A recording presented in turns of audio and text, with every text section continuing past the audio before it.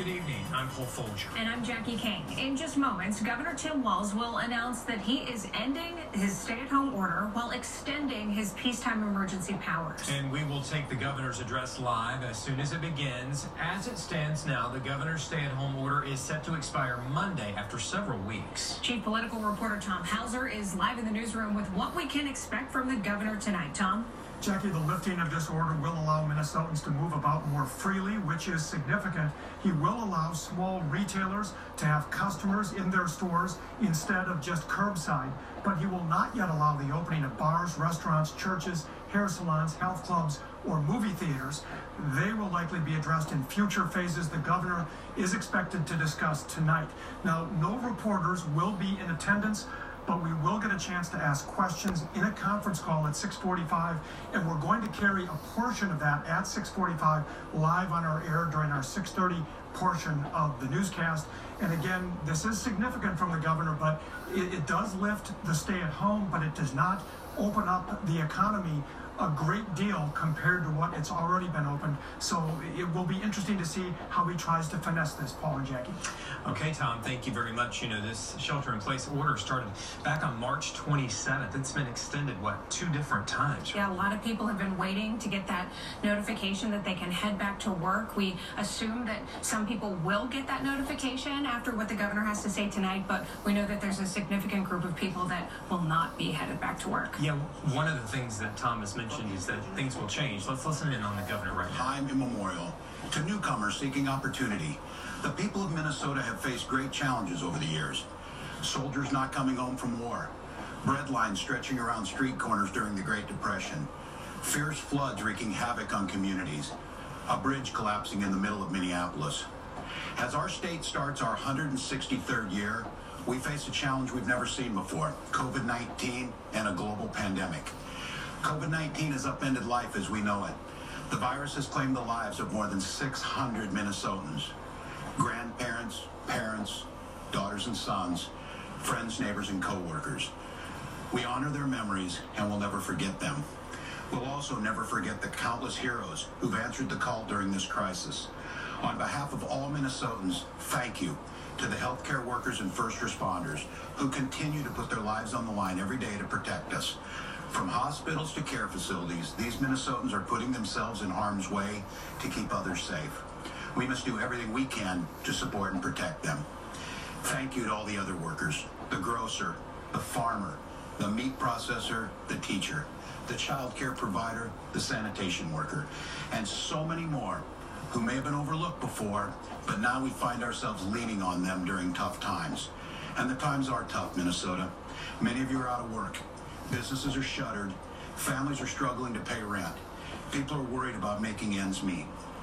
The companionships we'd normally lean on to get through a difficult time, that hug from a grandparent, coffee with a friend, or that laugh with a coworker, are forced out of our reach. As I said during my State of the State address last month, COVID-19 exceeds the reality of Minnesota's harshest winters. Seeing what was coming, we told you we weren't ready. We asked you to slow the spread of the virus by staying home. We told you we needed time to prepare for this fight. We have used that time wisely. We have built out hospital capacity so that we can ensure as many Minnesotans as possible receive the care they need when they need it. We have increased the number of ventilators and ICU beds for when people fall really ill.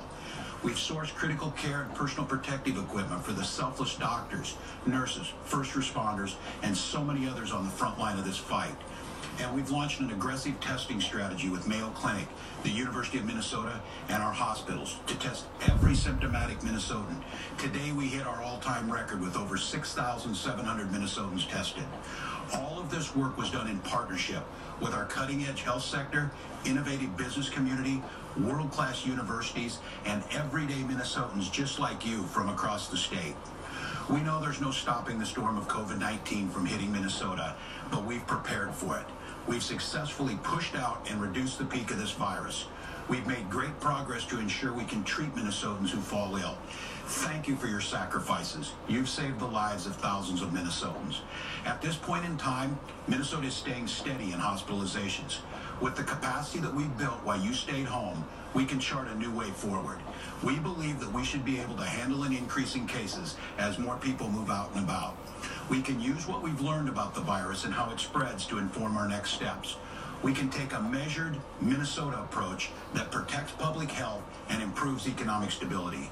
This means a cautious strategic steps forward, and it means clear measures for determining if and when we need to pull back.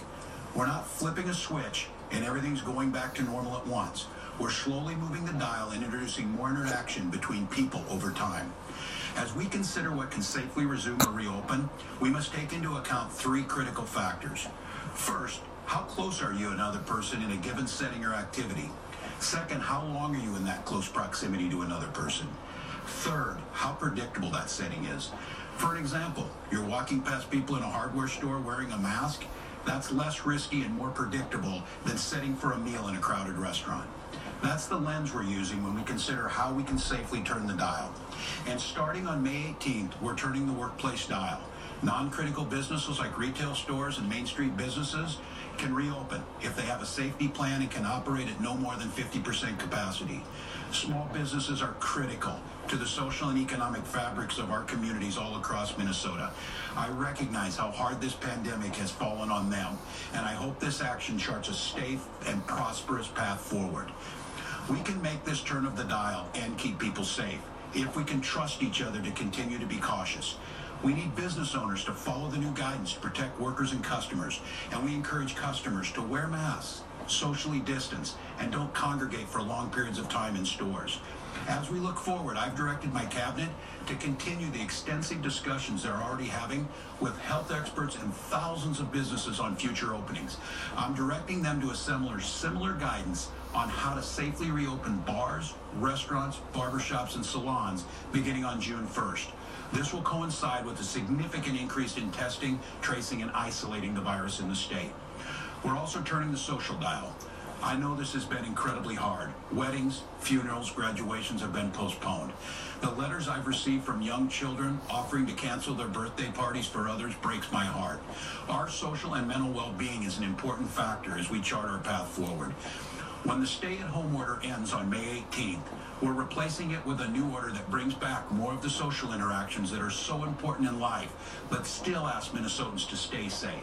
Stay Safe Minnesota will still ask people, stay close to home, limit travel to what's essential, but we can now gather with friends and family of groups of less than 10. This CDC guidance in all cases is asking Minnesotans not to gather in large groups. All gatherings, whether a backyard barbecue or a religious meeting at a church, synagogue, or mosque, are limited to 10 and require that social distancing. Don't get me wrong. We believe that the safest place we can be is at home, but we know we can't continue like this forever. So we're making turns on both the business and social dials in order to slowly and safely reopen our society. This situation's fluid. There's much we still don't know about this virus, and as I said previously, we must be prepared to dial back if needed. We will continue to follow the guidance of public health experts and make data-driven decisions. We'll monitor the rate of new cases, hospitalizations, and deaths. If there's a sudden rate of increase or a potential spike on the horizon, we'll move the dial back quickly and strategically. Whenever we make any movement to ease restrictions, we must protect the safety of those returning to work. Our state's healthcare workers, emergency responders, and other professionals are doing their jobs under demanding and stressful conditions to provide the services that Minnesotans need. These frontline workers and their patients, co-workers, and family members are at a heightened risk. As even more Minnesotans head back to work in these settings, we must protect their safety and dignity. That's why I signed an executive order today to ensure that all workers can raise concerns regarding the safety of their work environments without fear of discrimination or retaliation. As there is more interaction between people, we must protect those in our community that are the most vulnerable to the virus.